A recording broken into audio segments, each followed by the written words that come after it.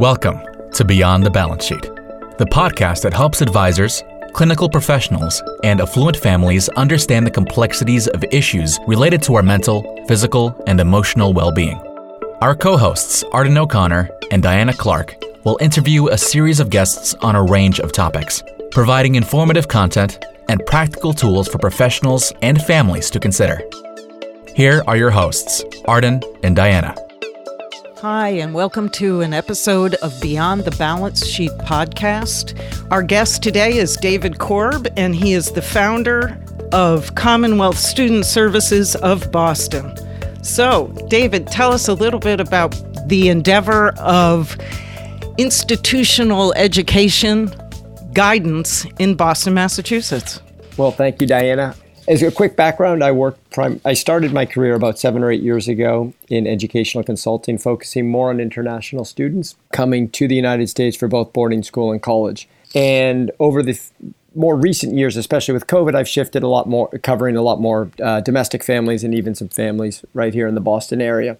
So I've had a really interesting lens of how these schools function and how the kids are actually interacting both amongst themselves, with faculty, and sort of as we think about what true success is. Does the pandemic really shifted the culture at these boarding schools?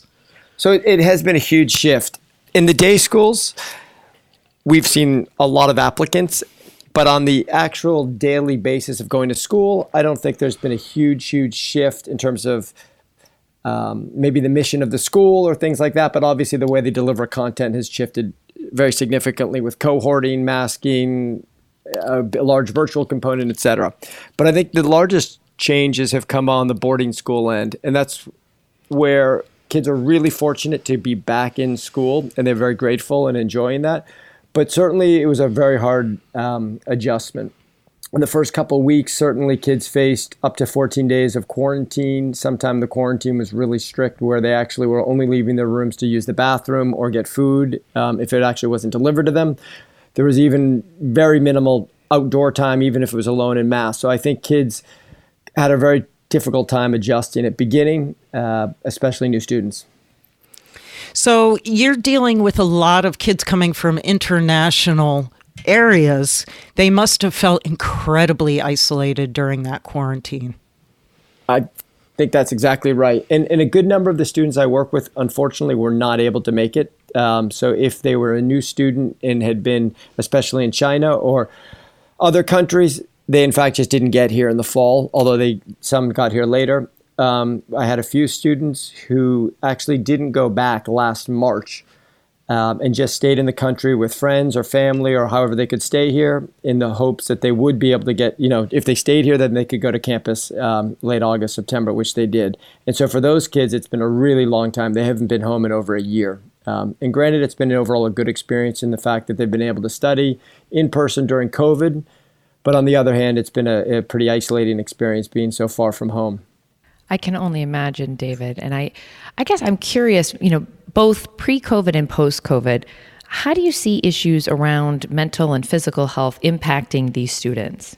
So I'd say in terms of overall trends pre-COVID, there's certainly a lot of student complaints about anxiety and bullying. And the question that always comes to my mind is, how true is this? And then how much of it is just sort of feeding off of itself? And they're both interrelated in a sense, but it is certainly true that anxiety is something that schools are just grappling with. They don't really, I think they know how to handle it in certain ways, but they're afraid to. So for certain boarding schools, for example, technology, in my opinion, is one of the real driving concerns of anxiety. Students are just addicted to their phones, the constant need to check their phones, being in these constant group texts. I think TikTok, Instagram, the way that they view each other, it's all unfortunately something that started as a way to bring together, I think, and ends up dividing them in a lot of ways. And so I think that puts just naturally a lot of anxiety on kids. They have a lot of trouble putting the phone down and just breaking away. And I think that that's just a generational thing. And you'd hope at boarding schools would be better because you're all together. You're living with hopefully your good friends 24 hours a day, 7 days a week. But the reality is I think it's just as hard for them, if not harder.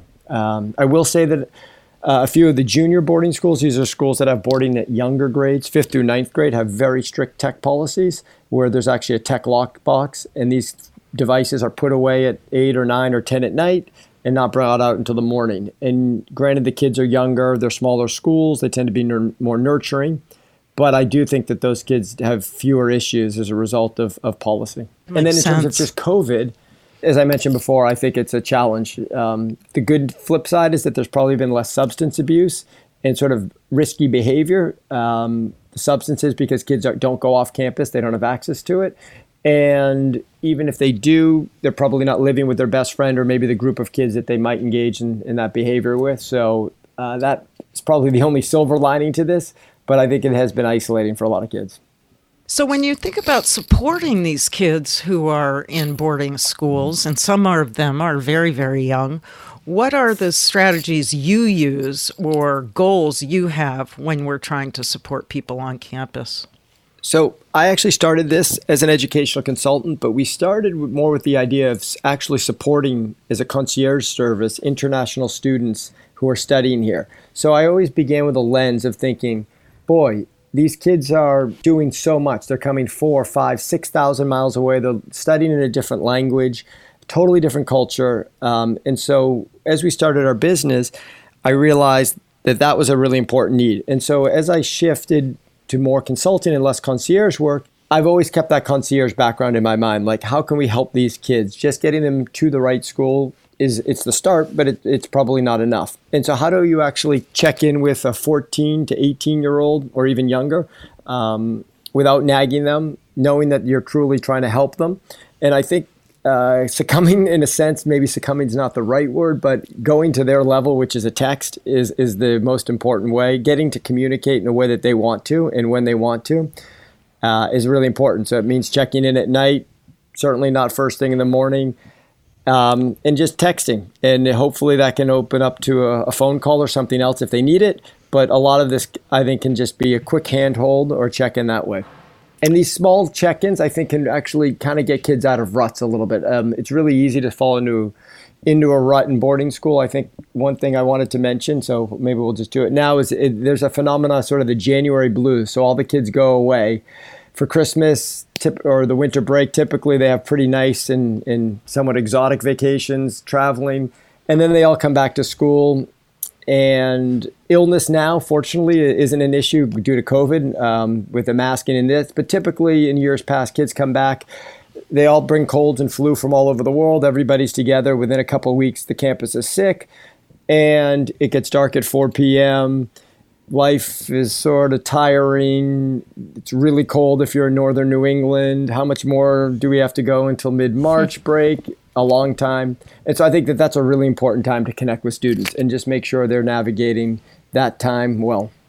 Gosh, I can relate, I think, to two things that you said. Well, one is certainly the long winters and just the lack of concept of time for younger people, where it just feels like it's endless. Adults often are wishing time went slower, but I remember at that age feeling like, gosh, we just got through the holidays and it feels like I'm not going to get another break for quite some time. But the second piece that I think is really interesting that you mentioned is this idea of shorter interventions. I think so many times as adults, we're looking to have that serious conversation and to talk with somebody we know who's struggling, who might be on the younger side, and sit down and do it in the way we would with another adult over a cup of coffee for an hour. And most young people, in my experience, are used to a much faster paced world and having sort of short, sweet discussions where it's focused and they don't feel like they're trapped into some long lecture, make a big difference.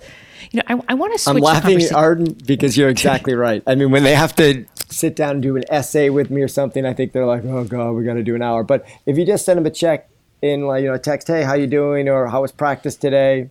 Thumbs up, good, great, or not really. Maybe you just let it go, even if it's a not really or wasn't great. And then later on, you give them another check-in, or maybe it's the next day. But I think doing exactly what you said is so key, not making this like, well, we'll sit down and we'll discuss it for a good hour, because that's not what they want to do. No, you're exactly right. I used to work with foster care kids, and there were males between 15 and 22 years old. And I used to say the quickest way to get them talking is to take them for a drive somewhere, because they don't have to make eye contact. They feel like they're doing something productive. And, even if it was just for 20 minutes, something would come out that was important, versus if I said, come into my office and let's sit and have a real discussion. It was much harder to make progress because they could see the, finger wagging coming. But I want to switch the conversation around a little on an interesting topic, especially in the times that we're living. So, what is it like, the social scene on these campuses? I'm thinking about the dynamic between those families that might be representative of the people that listen to this podcast, family, individuals coming from high net worth families, versus, the diversity piece with other candidates and other students on campuses that are on financial assistance. So how does all that work from your perspective on a social level? So it's a great question and one that's certainly challenging. As a big picture, I think it's a little bit hard to generalize across 100 New England boarding schools because they are all so different. Certain schools have a much more moneyed culture, I'd say, and at those schools there's a quite a big divide, I'd say. And ironically, because they have so much money, they may be able to give more financial aid. So I do think you end up seeing a lot more of sort of the haves and then a certain group of the have-nots. And at those schools, unfortunately, a lot of the kids' political capital is who they are, where they live, where they go in the summer, where their vacations. As I mentioned, they come back from these Christmas vacations and they're all talking about, how great it was being in whatever exotic island. Stod. So that exactly, or skiing. So that is certainly, it's a presence on campus. And I think as families think about boarding school, one of the most important things to me is what's the culture? Who are my kids going to be surrounded by? And who's going to be teaching them? And who's really going to be there from 8 p.m. to 6:30 or 7 a.m.? Because all the schools are going to offer pretty good, if not excellent, academics with a variety of ranges, but they're all going to have relatively small classes and pretty engaging teachers. The question to me is, what's the culture of the school? And so you'll also find some of the smaller schools tend to have a little bit less divide. And you can also find, this is a stereotype, but the closer you are to New York, the kids can be a little bit faster and slicker. And the farther we go, that could be less. But again, that's a generalization. But it's certainly something that kids need to figure out, in which group are they going to be in. Kids, like adults, click together. So is it the lacrosse, the Lax Bros together? Are the cool girls together? Are it the international kids? Within the international kids, it's generally the Chinese kids are together, whether they like it or not. And then other groups certainly mix, but I'd say that there's quite a bit of segregation amongst the student body. And I always tell families, when you go to schools and if you do get to see a lunch, you can see how kids group together. And there's only a few schools left that have sit-down lunches where you have assigned tables that are rotated. But those are just great for mixing kids up and sort of trying to get over some of the clickiness. That's a great idea. I know that back in the day, and I'm going to date myself, Miss Porter's had assigned seating at lunch. Almost all the schools did, and the junior boarding schools still do. Almost at all their meals, breakfast, lunch, and dinner. But the majority of boarding schools have gotten away from it. They might say, well, we have an advisor dinner or this. But that, again, an advisor dinner is still a group of kids who you already know. They're all advisees. So you don't really get the mixing of kids. And I think that can really help. That if you have to sit at a group of 9 through 12, it's a different environment. So you mentioned that bullying is another one of the issues that you hear. Mm-hmm. And does money or affluence shape that experience, or are there other factors that you're hearing?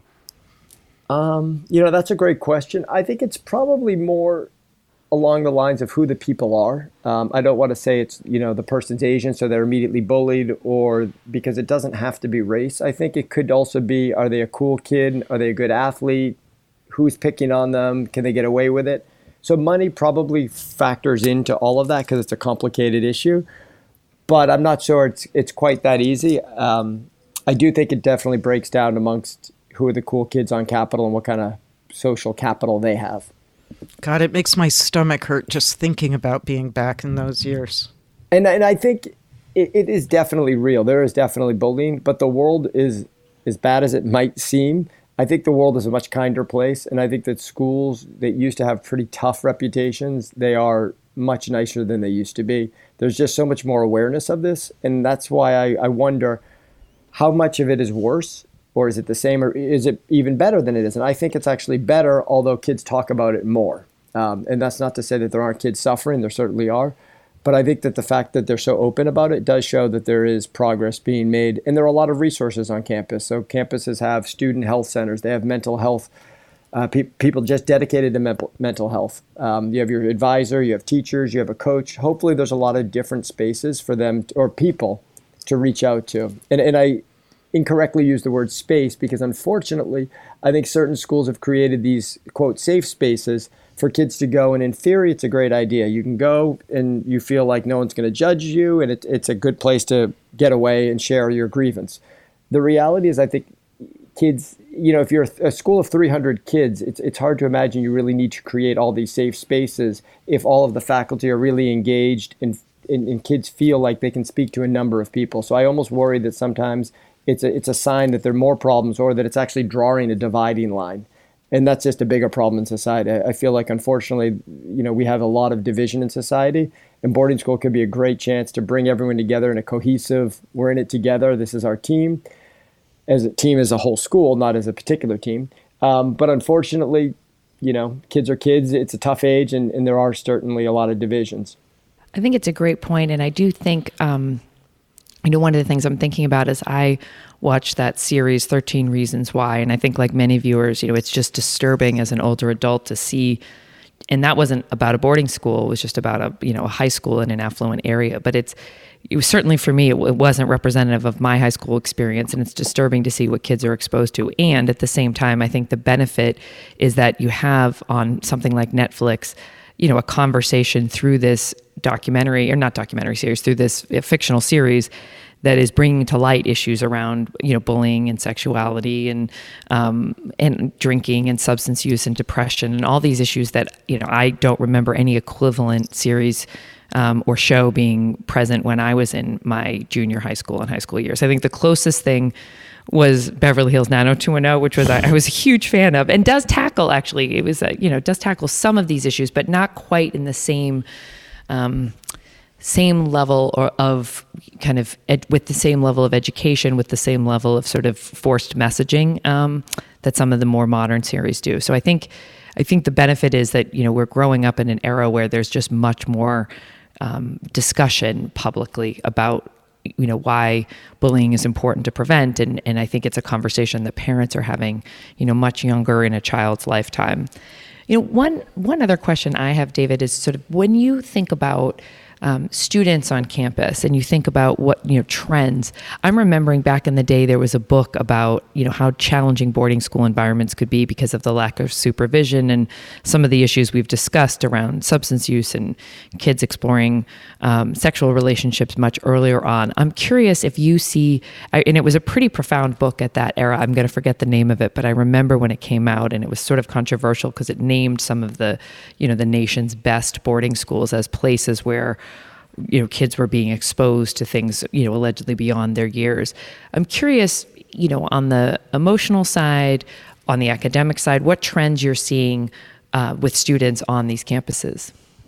So it's a great point to make, and it's something I think about a lot. When you're being raised by your peers in a sense at boarding school, is that a healthy thing? Is it a good thing? What's the role of adults? Is the dorm parent who's supposed to be there at night really plugged into you, or is he or she married, a dog, 2 young kids, grading papers, exhausted from coaching all afternoon, etc.? And so I do think about it a lot. In general, I think the behavior is considerably better at boarding school than it was certainly in the 80s and probably the 90s. Society is just better. So I don't think you have the rampant drug use that used to go around. I don't think you have as disinterested faculty. I think the faculty are much more on top of what's going on. But having said that, they can't police everything, and they're not there for everyone every time because they just humanly can't be. So I do think that it is something I worry about and think about a lot. I think finding the right culture, as I said, of the school and the size of the school can be one mitigating factor. And a lot of the larger schools are trying hard to make themselves smaller, and in fact not have, or if they do have, dorms that were built 100 years ago that house 50 to 100, even more kids, how do we break those down and make sure that we feel smaller and we can check in on the kids? So I don't know if I answered it clearly, but I do think there is certainly behavior that's easier to get involved with at boarding school than maybe if you're at home. But on the other hand, if you're in affluent areas on the weekends, there's certainly plenty of day parties where kids plenty of parties that day kids are going to.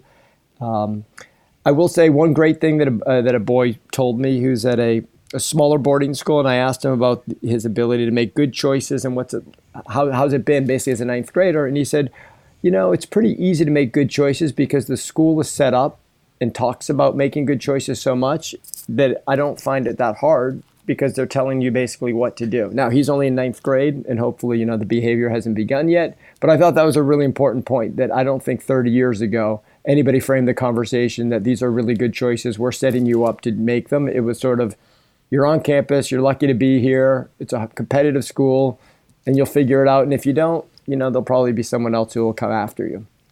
And that still might persist at a few of the big schools or the hyperly competitive schools, but in general, I think people are much more in tune with student wellness. So if you're a parent listening to this and you're contemplating a boarding school, what kinds of tips do you have for them as far as how do they continue to parent without undermining or supplanting what's going on in that boarding school? It's a challenging question. But I think technology, on the flip side of the positive of technology, is that this can make it a lot easier. So if you think of the old days, you had a boarding school, long hallway with kids playing, maybe hallway hockey in it while there's one payphone and you're trying to call home and there's 10 kids waiting to do it. And it's chaos, and there wasn't a lot of communication necessarily between kids and parents. Now, with FaceTiming, it's free, it's available all the time, and I think that parents can certainly be much more involved. If you think about going away at 14 and suddenly being confronted with all these new choices, it's overwhelming, and having the ability to check in frequently with your parents, I think, is good. So I think parents should definitely be involved. I don't know if they should be there all the time so that the children don't actually gain independence and maturity, that they don't start making decisions on their own.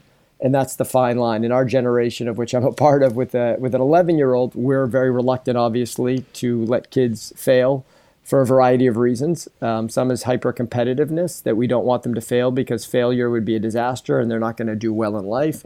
Others is because we just don't want them to suffer. So there's a lot of reasons why things have shifted, but I do think you can sort of walk the fine line. One thing I would say is also when parents are looking at schools, I always like to know who's taking care of the kids, just as I mentioned earlier. And I think that begins from the head of school. So who is the head of school? Where is he or she on the weekends? How often are they traveling to Asia? How often are they actually in the dining room having lunch? Do they coach a sport? Do they teach? Do they offer a seminar in ethics? What's their real role with the students? Because I think it starts with the head. If the head is really involved with the student's life, I think it's a very positive impact. And certain schools have very engaged heads, and others have less engaged heads where they're more of a figurehead for the school, raising money, and sort of have taken on other roles. I think you have so many just really great words of wisdom that are, when you say them, David, it just sounds so, it's sort of like, oh yes, of course, that makes sense. But I wouldn't necessarily have anticipated some of your comments, particularly around the staff engagement level, whether it's the house parent or the head of school. So that's really helpful. One question I have is, do you have any stories about managing a student who's been in crisis? Obviously, with not sharing particular names or anything, but can you think of any examples where you had to sort of navigate through a situation with a family member or with a student in the middle of a crisis? So there's a few, obviously more than a few, as we started more on the concierge side. But I think just to frame it, Arden, I always try to approach things with empathy, listening, and try to take a pragmatic approach. And then a very basic quote that stuck with me is that when you're in a hole, stop digging. So sometimes you just have to pause, reflect, and think, okay, how serious is it? How can we help the child? Is it truly a crisis? How are we defining crisis? Is this, I didn't get into Harvard? Or is this, I'm having a mental health collapse and could really be causing harm to myself? So that's immediately what I'm thinking. Is this a real problem that I have to jump in a car and try to go help? Could a dorm parent help? Or is this something that we just need to work through over time and that there's really no bodily harm or longer term harm or an immediate harm that's going to happen? I could tell you a couple stories. One was about an expulsion, and a boarding school called me to help. And it was about an Asian student who had been caught or at least suspected of plagiarizing, had gone to the disciplinary committee, and it was looking like expulsion was likely. So in the interim, what did the student do? What any 15-year-old Asian student scared to death of failure would do is he ran away. And so now what? You have a kid who's run away to avoid getting sent home. And so that was a pretty scary situation. And when do you call police? When do you not call police? Could the student be a danger to themselves? Or is this just a way they're going to get away for a couple hours, clear their mind, and come back to campus? So that one ended well, but that certainly was an interesting and scary one. And I think it really shows the amount of pressure, especially with Chinese kids, that they're under. A lot of kids are under pressure, but they're under a lot of more pressure, I'd say, in general. And their reactions may be even more severe, which is, I can't get kicked out. I can't let this happen, so I'm going to disappear. Another one was I was at an airport. It wasn't working with a student of mine. And we were in a long line. It was at one of the Christmas breaks. There was a terrible line to check in for international flights. And one girl was just tying it up for hours. Literally 30 minutes, hadn't budged. Finally, it was our turn. And we ended up at the I haven't been to an airport in so long. What do you call it? The check-in next to her. And she was crying. And I looked over and finally I said, okay, can I help or what's the problem? And it turned out she was a girl from a boarding school, international student, and her visa. She had a visa to go home, but her flight was canceled and they routed her through another flight that went through Ireland. And she didn't have a visa to go through Ireland. And so suddenly now it's 8 o'clock on a Friday ahead of the long 3-week break, and she has no way to get home, and the faculty member dropped her off and left. So that was certainly, a legitimate crisis. Couldn't check into a hotel alone. Was really scared. It was, 6 a.m. or whatever time in her parents' country, and I don't think she could even reach them. So fortuitously, I actually knew the teacher who dropped her off, who was the dean of students at the school. I was able to call him. He came right back, picked her up, put her in her apartment for the weekend, and they sorted it out on Monday. But, there's a lot of different stories. In general, I think most of the people at schools are there because they really care about kids and want to do the right thing and take care of them. I agree. As the mother of a son who did go to boarding school, I can honestly say that for him, it was an enriching experience. But I know that there were kids who didn't do as well and didn't develop sort of the resilience that they needed to during that experience. Certainly can be hard. So over the course of your career, and I know you've had a long one dealing with students' mental and physical health, what are the things you have learned? What's the 1 or 2 tips you would like to leave our audience with today? Well, for those who are trying to help, I would say that just being empathetic, listening, and being pragmatic, and understanding that there are generalizations, but certainly not everyone is the same, and you have to really take everything on an individual basis. I think good advice, I can't remember if it was given to me or if I just sort of adopted it, but you just have to remember something basic, that this is someone's child, and ultimately you're responsible. You're trying to do something that the parents can't do due to distance or a relationship or for whatever reason. And so you just try to act in a way where you think, what's the best thing long-term for this student? And I say that's how I try to always approach problems that will always come up. Absolutely. Thank you. That was great. Really appreciate you taking the time to talk with us today. Well, thanks. It was great to be here. Thank you for joining David Korb, Arden O'Connor, and Diana Clark for this episode of Beyond the Balance Sheet podcast. We broadcast weekly and look forward to another episode next week. Thank you for listening to Beyond the Balance Sheet, a podcast designed to help advisors, clinical professionals, and affluent families solve some of their biggest medical, psychiatric, and emotional challenges. Visit beyondthebalancesheet.com to read more about our guests and resources, and sign up for our newsletter.